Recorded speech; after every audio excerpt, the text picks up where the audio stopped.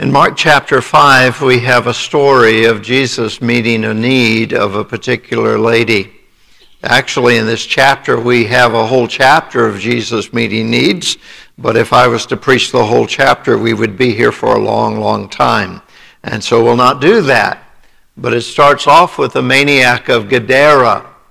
And he is this man who's been living in the tombs and cutting himself, and people have tried to apprehend him with fetters and chains, but he breaks them all asunder.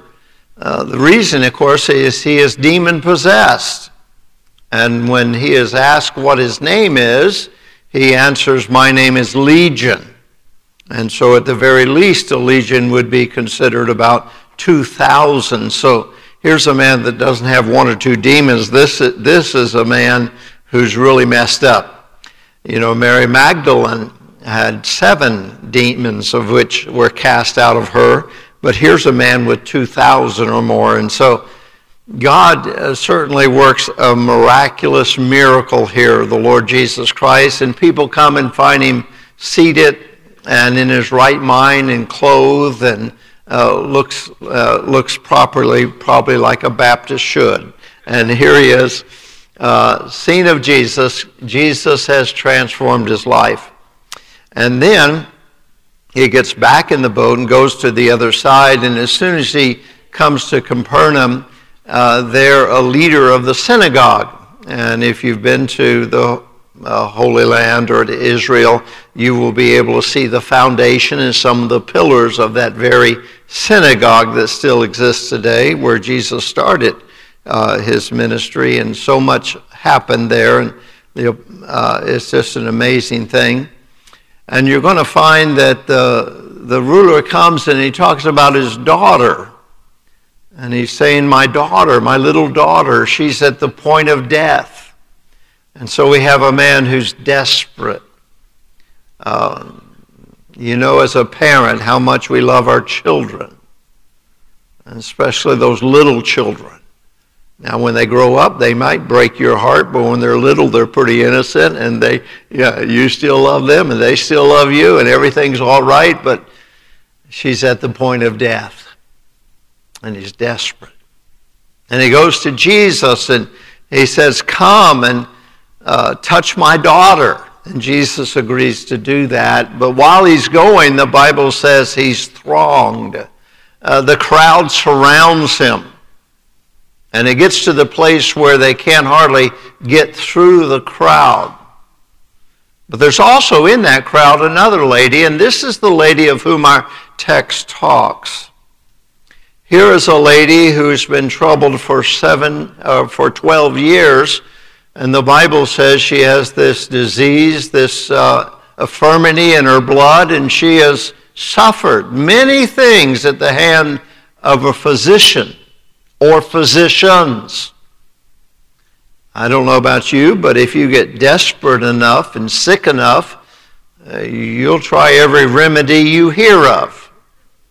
Someone will say, you need to get an orange and squeeze it on top of your head and rub mustard in it, and you'll find yourself doing it. And I don't know the logic of any of those things, but I do know that when you are sick, you're looking for help. And this lady was the same way. And now she has spent all she has. And there's nothing better. In fact, the Bible says she's worse.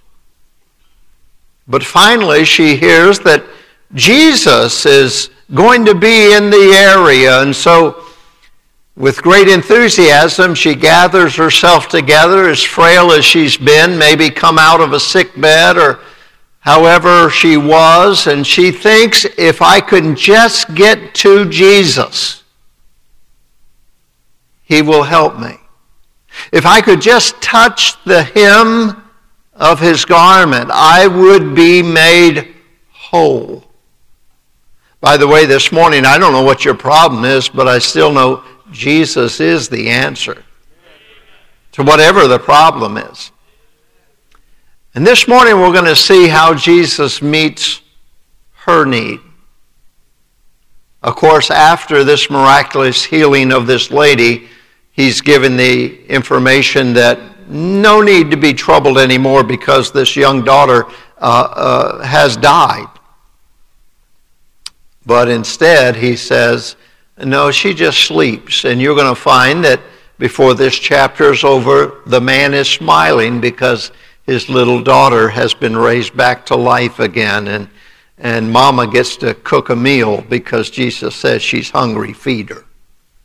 It's a wonderful story of Jesus meeting needs.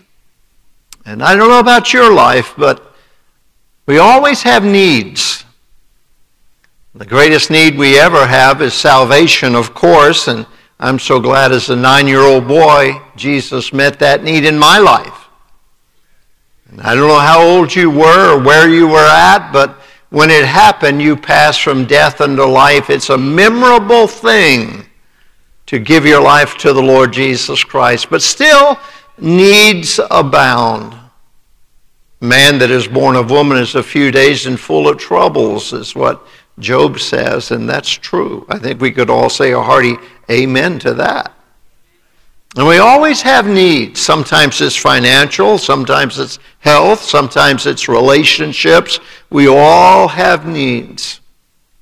But this morning, we want to look at this lady and realize that Jesus does indeed meet needs. We see, first of all, that she had a felt need.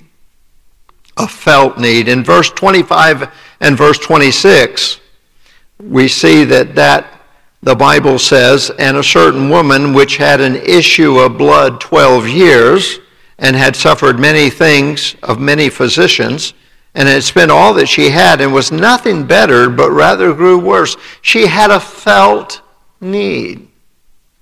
Now, I don't know about you, but there's probably been times in your life where you had a felt need. You needed God to intervene. You needed Jesus to do something.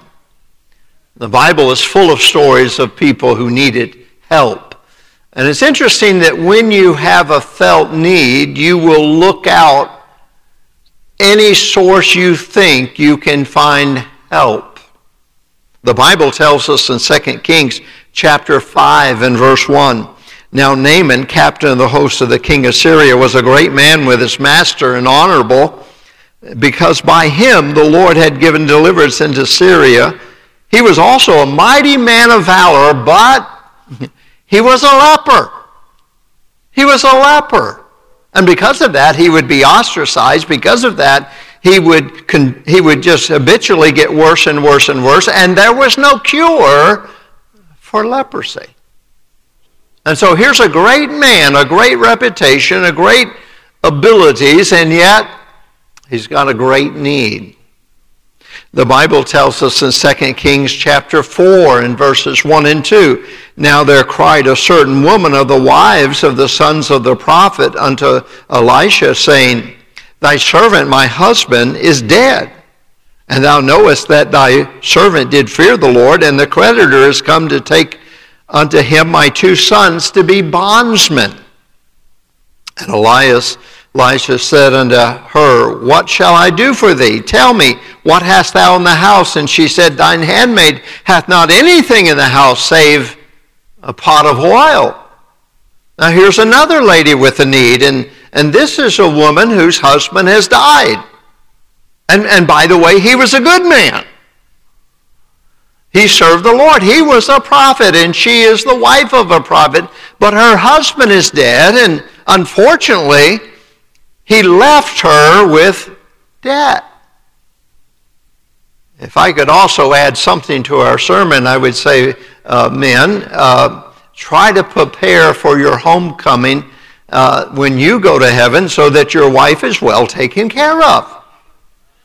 Try to figure that out and make sure she's not left with great debt. But this is what happened to this woman. And not only that, but the creditors are coming, and to add injury to insult, not only has her husband died, but now the creditor's going to come and take away her sons. And she is in a world of hurt. And we see here that she was seeking help. And so she goes to the man of God and said, what can I do?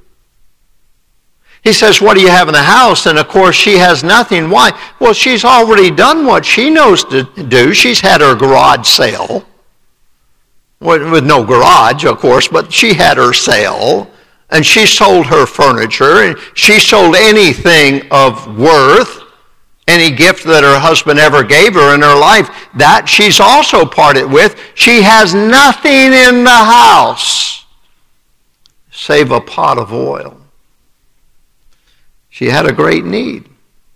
The Bible tells us in Luke chapter 15, verse 14 through 16 of another need. And it says, and when he had spent all, there arose a mighty famine in the land, and he began to be in want. And he went and joined himself to a citizen of that country, and he sent him into the fields to feed swine. And he would fain have filled his belly with a husk that the swine did eat, and no man gave unto him. Now this is a bad state of affairs for a Jewish boy to be in.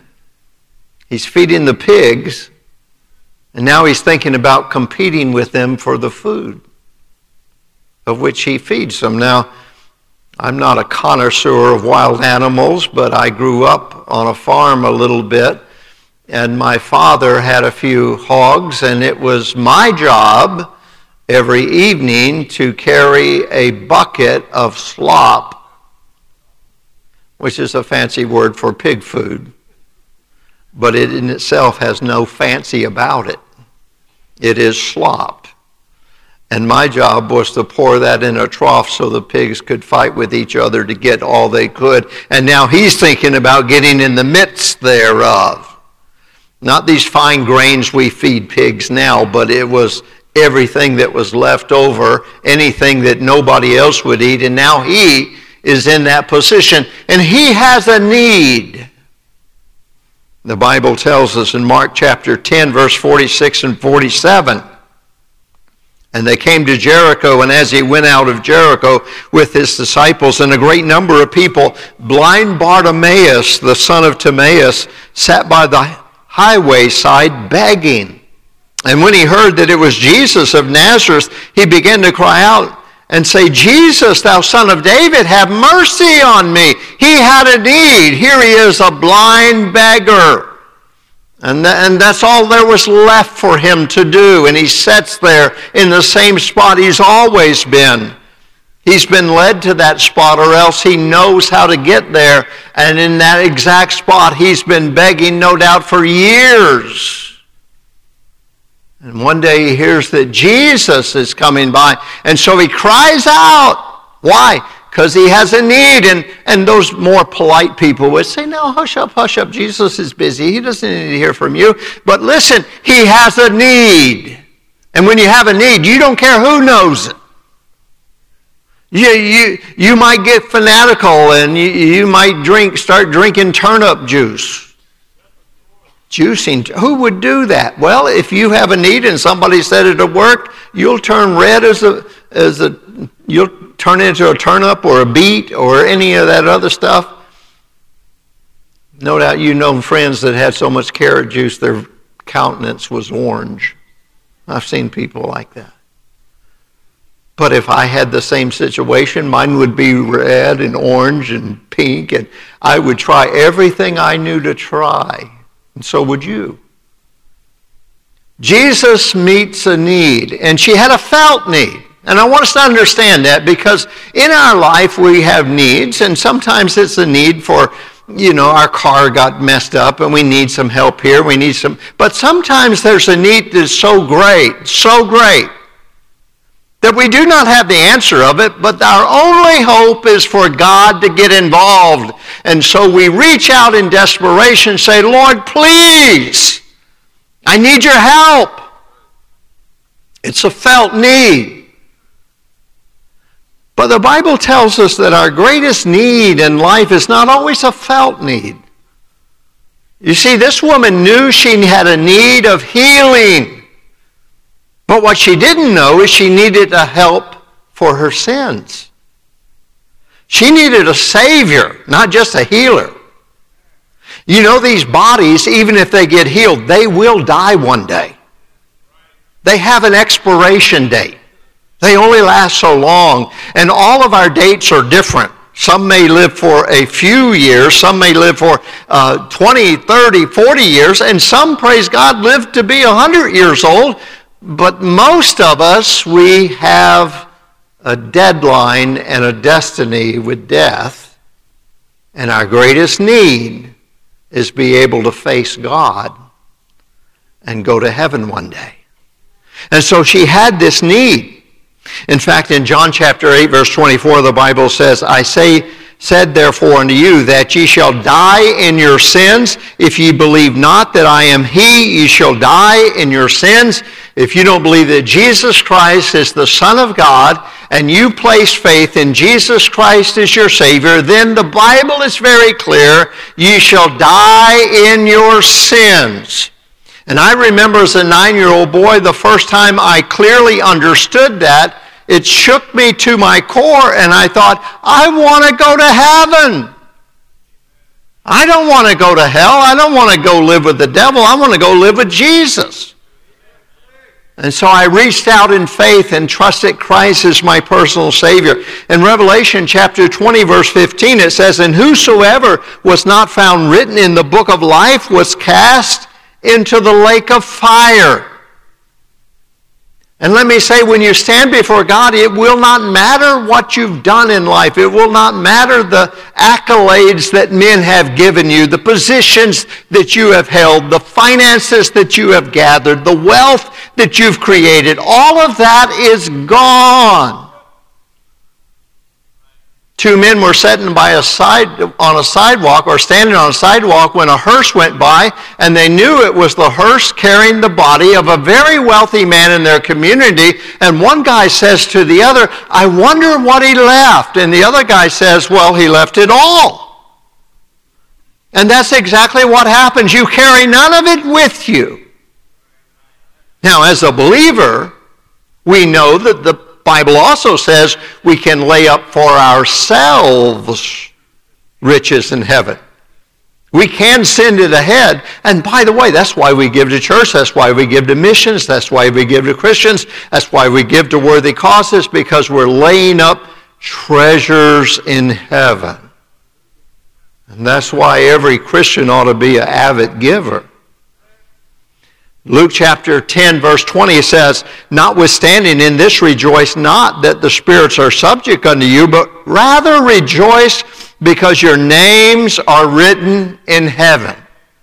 And boy, that gives us cause to rejoice. See, she had a felt need, but her greatest need was not her felt need. And in other words, you may have cancer, but if you're not a Christian, the cure for cancer is not your most important need. Jesus is your most important need. Salvation and forgiveness and redemption and heaven, that's your most important need, but it's not always a felt need. But notice secondly that someone told her about Jesus. By the way, that's how everyone comes to faith in Christ. Someone tells them about Jesus. Aren't you glad that day someone told you? Maybe if you're here this morning having never trusted Jesus Christ as your personal Savior, you're in luck this morning because we know Him. And we can tell you how to have a relationship with Him, how to place your faith in Him, how to know that your sins will be forever removed. And God the Father will look at you as the righteousness of His own Son, Jesus Christ. The very moment you trust Christ as your personal Savior, His righteousness falls on your account in heaven. And as far as God is concerned, He sees you with the righteousness of His own Son. And that's what Calvary was all about. It wasn't just suffering for our sins. It was paying the debt for our sins. And when we place faith in Christ, that redemption is ours. The Bible tells us in verse 27, when she had heard of Jesus, came in the press behind and touched his garment. Who told her? Who told her that Jesus was coming? Only heaven knows. But maybe we'll meet that person in heaven one day. And I'll say, well, what did you do in life? Well, not much. Did you serve Jesus? Well, a little. Well, what did you do? Well, I don't know. I tried to share Jesus. I wasn't very good at it, but I knew a friend, and she had this ailment. For 12 years she suffered, and I just told her, I said, honey, you need to go see Jesus. And he's coming today down this street. You need to go see Jesus. And say, you're the one. I'm the one what? Remember, they haven't read the New Testament yet. I'm what? They wrote about you. You're in the Bible. I'm in the... Well, not your name, but the Bible says this woman with the issue of... when she had heard about... You're the one who told her. Let me tell you, when you get to heaven, you're going to want many people around you that say, you're the one that told me.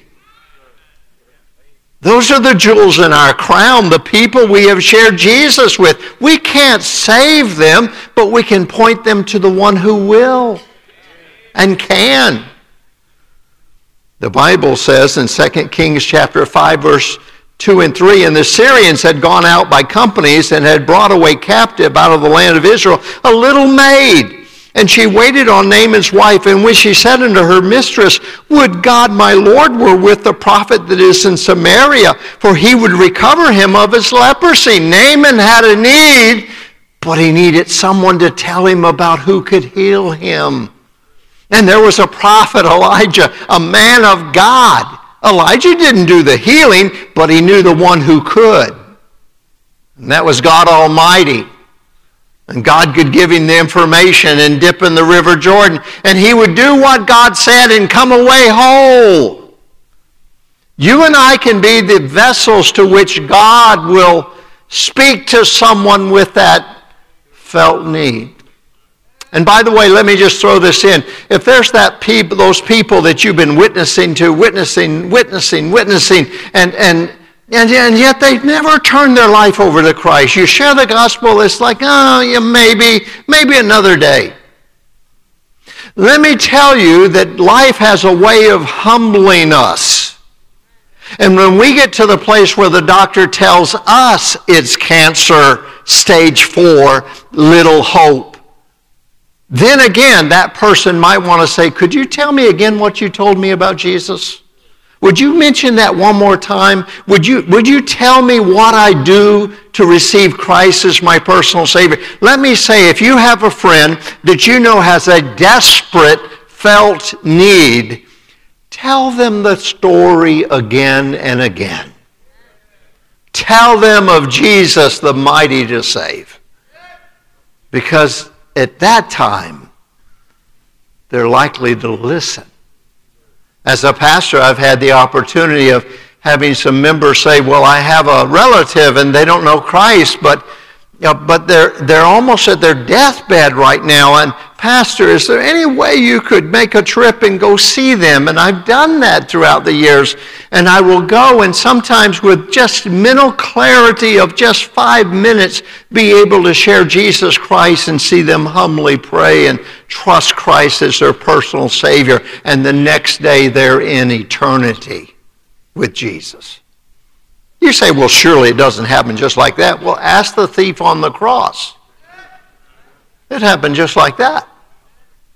He was good and gone. He was going to die. They were going to break his legs before he was going to die that day. But Jesus said, this day shalt thou be with me in paradise. In Mark chapter 10, verse 47, it says, and when he heard that it was Jesus of Nazareth, he began to cry out, Jesus, thou son of David, have mercy on me. Listen, here's blind Bartimaeus, but somebody had compassion on him. Someone said, hey, Bartimaeus, do you know who's coming down this road today? Well, no, I can't see him. Who would it be? It's Jesus. Jesus. Well, he's the one that's raised people from the dead. He's the one that's healed withered arms. He's the one that made withered legs stand. He's the one that made blind eyes to see. And Bartimaeus says, blind eyes to see? Jesus, thou son of David, have mercy on me. Somebody told him. I hope you and I are telling people, because they need to hear about Jesus. You say, yeah, but I've already told them. Wait a minute. There's going to be a time in their life where they're so desperate that they're willing to listen. And they want to hear about Jesus. And they're not so proud anymore. It doesn't matter what's in their bank account. It doesn't matter what their accolades are. It doesn't matter what their position is. There comes a time where all of that means nothing. Nothing. And you know you have a need of Jesus. Well, they need to hear who Jesus was. In John chapter 1, verse 32 through 34, it says, John bare record, saying, I saw the Spirit descend from heaven like a dove, and it abode upon him. And I knew him not. But he that sent me to baptize with water, the same said unto me, upon whom thou shalt see the Spirit descending and remain on him, the same as he which baptized with the Holy Ghost. And I saw and bear record that this is the Son of God. That's the testimony of John the Baptist. Even though they're cousins, he said, I've not met him. I don't know him. But the one who sent me and told me to go preach and told me to go baptize with water. Why, that's God himself, or that's the Holy Spirit of God speaking to John the Baptist about that. He was full of the Holy Spirit since his birth, so surely the Holy Spirit's communicating all that with him. And he says, he told me how I would know, and I saw it, and I bear witness that this Jesus is the Son of God. We need to know who he is. He's not just a great teacher. He's not just a great example. He's the Savior of all mankind. He is the only hope of heaven any human ever has. If we could work ourselves to heaven, Jesus never would have died. He'd let the best of us go to heaven, and the rest of us would miss out. But none righteous, no, not one. It doesn't matter who you are. There's none righteous. So Jesus died for the ungodly. And then what he could do in Matthew 11, verse 4 and 5, Jesus answered and said unto them, Go and show John again these things which ye do hear and see. The blind receive their sight, the lame walk, the leopards are cleansed, the deaf hear, and the dead are raised up, and the poor have the gospel preached unto them. You see, we got to hear who Jesus is, and we've got to hear what Jesus can do. And you and I know that. We're Christians. You don't have to be the best Christian the world ever saw. You don't have to be the best child God has. But if you've trusted Christ as your Savior, you can tell what happened to you. You can give your story. And then notice finally she acted on what she knew. She heard that Jesus was coming by, and she had it in her mind that if I could just get close to him and touch the hem of his garment, I would be made whole. By the way, we know that's exactly what she did. By the way, it's interesting in chapter 6, when Jesus goes back to the land of the Gadarenes, the Bible says that they all thronged him because they thought if they could just touch the hem of his garment. And this lady started a trend. So everywhere Jesus was going now, he would be touched by other people. And the Bible says as many as touched him in chapter 6 were made whole of whatsoever disease they had. She acted on what she heard. Her faith brought action.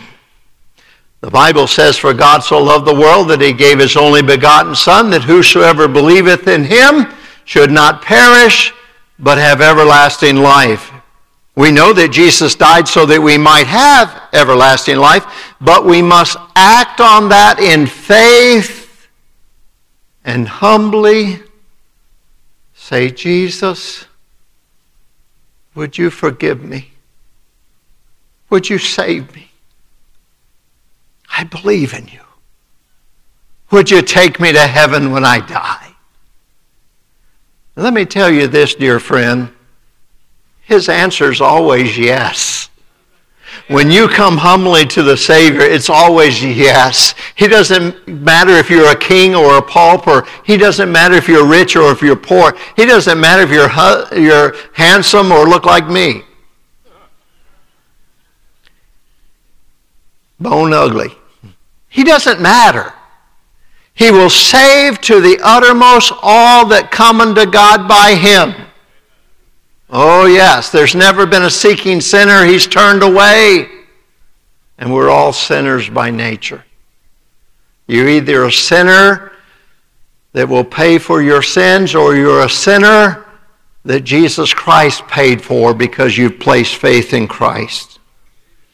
Are you acting? Naaman acted on what he heard and went to the river and was dunked 7 times in the river Jordan and came up with fresh skin. The prodigal acted on what he knew and went home and asked forgiveness of his father, and a great banquet was given in his honor. Blind Bartimaeus started responding and crying out, Jesus, thou son of David, have mercy on me. And Jesus stopped the throng and said, go bring that blind man to me. Blind Bartimaeus went to Jesus blindly, but he went away seeing. And let me tell you, you may be blinded by the things of this world, but if you'll place your faith in Christ, you'll be amazed how you'll start seeing things God's way. God's way. And then Jesus responded to her faith in verse 34. And he said unto her, daughter, thy faith hath saved thee. Go in peace, and be whole of thy plague. Jesus always will. You come humbly to the Savior, he'll save you. Amen. And if you're here this morning and you're not sure that heaven is your eternal home, maybe you go to church, maybe you're religious. Maybe you'd say, I'm spiritual. Maybe so. But none of that will get you to heaven. You have to come to the place where you realize you are a sinner and you deserve hell, but Jesus Christ took your place on Calvary, the just for the unjust. He died for us. And if you'll place your faith, simple childlike faith. The Bible nowhere says for a child to have adult-like faith. It says for every adult has to have childlike faith. If we just believe like a child, he'll save us. There's wonderful things that Jesus Christ does for us. I want to end with this story. When Billy Graham was 92 years of age, his hometown of Charlotte, North Carolina, wanted to have a banquet in his honor and have different people come up and speak very kindly of him. And what an amazing, whatever you thought about Billy Graham, anyone who speaks to a projected 200 million people in his lifetime, that's pretty amazing. But he was shy. He didn't want to do that because at 92 he was battling with Parkinson's disease, and he just, you know how it is, he couldn't control himself. And he was mindful to turn down the invitation, but finally they said, Dr. Graham, please, we understand that, but could you just come to the banquet? You won't have to say anything. You won't have to get an address. We just want to do this. You're the most famous person Charlotte, North Carolina have ever had, and we want to honor you. And finally he said, okay, I'll go. And so he goes. And while he's there, many people say some wonderful things about Billy Graham, and they sing his praises and say such wonderful things that finally he feels compelled to say something, you know. So after they're through, he stands up behind the podium and he says, I'm reminded today of Albert Einstein, that great physicist. He said just about a week or two ago, he said he was called by Time magazine the man of the century. He said there's a story of Albert Einstein. He was on the train coming from Princeton University where he taught, and he's on the train and he's doing his study. He's got his books and his briefcase and all of that out, and the conductor is coming down the train car and he's saying tickets, and they'll present their tickets, and he takes his punch and he punches that ticket. And so he goes and finally he comes to Albert Einstein. He says, ticket. And he reaches into his coat pocket. It's not there. He reaches into his vest pocket. It's not there. He checks his pant pocket. He can't find his ticket. He starts looking in his briefcase. Where's my ticket? And finally the conductor says, Mr. Einstein, we all know who you are. You're the man of the century. We know you paid your way. We know everything's okay. Don't worry about it. I don't need your ticket. We trust you. We know everything's okay. And he said, well, thank you. That's very kind of you. And so the guy continued down the car, punching tickets, and he gets to the end of the car, and he's about to go into the next one, but he looks back, and there's Albert Einstein on his hands and knees looking under the seat. And he runs back and he says, Mr. Einstein, I told you, we all know who you are. You don't need the ticket. We know who you are. We know you paid for the ticket. And he said, well, thank you, young man. I appreciate that. I too know who I am. I just don't know where I'm going. That ticket was going to give him that information. And Billy Sunday said, you see this suit? It's brand new. He said, my grandchildren have been telling me that in my old age I've not been dressing as well as I always tried to dress in life. And so for this occasion and one other, I went out and bought this brand new suit. In fact, I'm wearing it today for the first time for this occasion, and I have one more occasion of which I'll wear it. He said, this is the suit in which I'll be buried. He said, but when you hear that Billy Graham has died, I don't want you to think about the suit. I want you to think about this. I know who I am, and I know where I'm going. And maybe you're here this morning and you know who you are, but like Einstein, you don't know where you're going. You could be rich, you could be poor, you could be famous, you could be infamous, you could be unknown. But do you know where you're going? The youngest child that trusts Christ as their Savior knows where they're going. The oldest saint who trusted Christ knows where they're going. And if you're here this morning and you don't know where you're going, you're very fortunate. Because here we know how to tell you how you can know that heaven is your eternal home.